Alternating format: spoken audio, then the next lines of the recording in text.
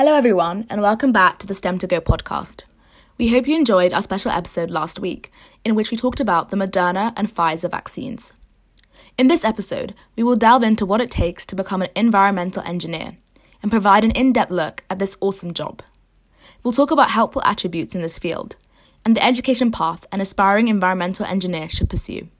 So what exactly do environmental engineers do? Contrary to popular belief, they don't just host annual Earth Day events. Environmental engineers work to prevent, control, or remediate any hazards to the environment using their engineering expertise.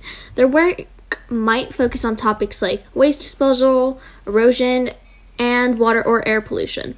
These engineers focus on how they can accomplish this goal while still bearing in mind the regulations, cost, and timeline of these events.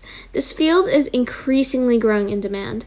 As the threats of climate change and human impact on our resources and environment grow, so does the demand for professionals in this field. To be an environmental engineer, you need to have a big imagination. You must be able to foresee how your ideas for a smaller system will then work with a much larger system, and will have to factor in workers and machinery into your project, but more importantly, the environment, and figure out how your project will impact the environment. As with most jobs, you will also need to be good at working with teams of people, namely other engineers, scientists, technicians, and mechanics.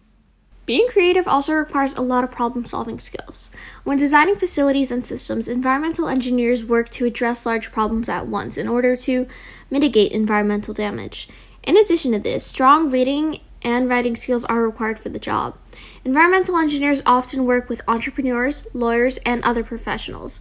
Because of this, they are often asked to read and understand documents outside of their training. Furthermore, environmental engineers must be able to write clearly to fully communicate their project idea to others outside their field so that the plans, proposed ideas, and other documents that they produce can be easily understood. There is an array of different majors to have for environmental engineering, majoring in a type of engineering such as biochemical, urban, structural, and chemical.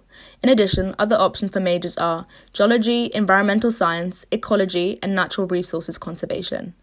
A bachelor's degree is needed for environmental engineering, and some excellent schools are Georgia Institute of Technology, University of Texas at Austin, and University of Illinois at Urbana-Champaign. The average salary for an environmental engineer is $84,560. This profession is projected to grow 3% from 2019 to 2029. Jobs for environmental engineers can be found within local and state governments.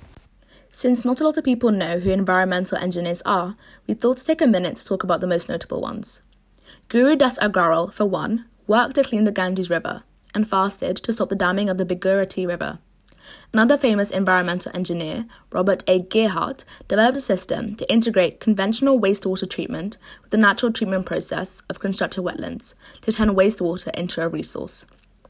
Ashraf Shudhari, another scientist, studied the environmental impact of various agricultural techniques.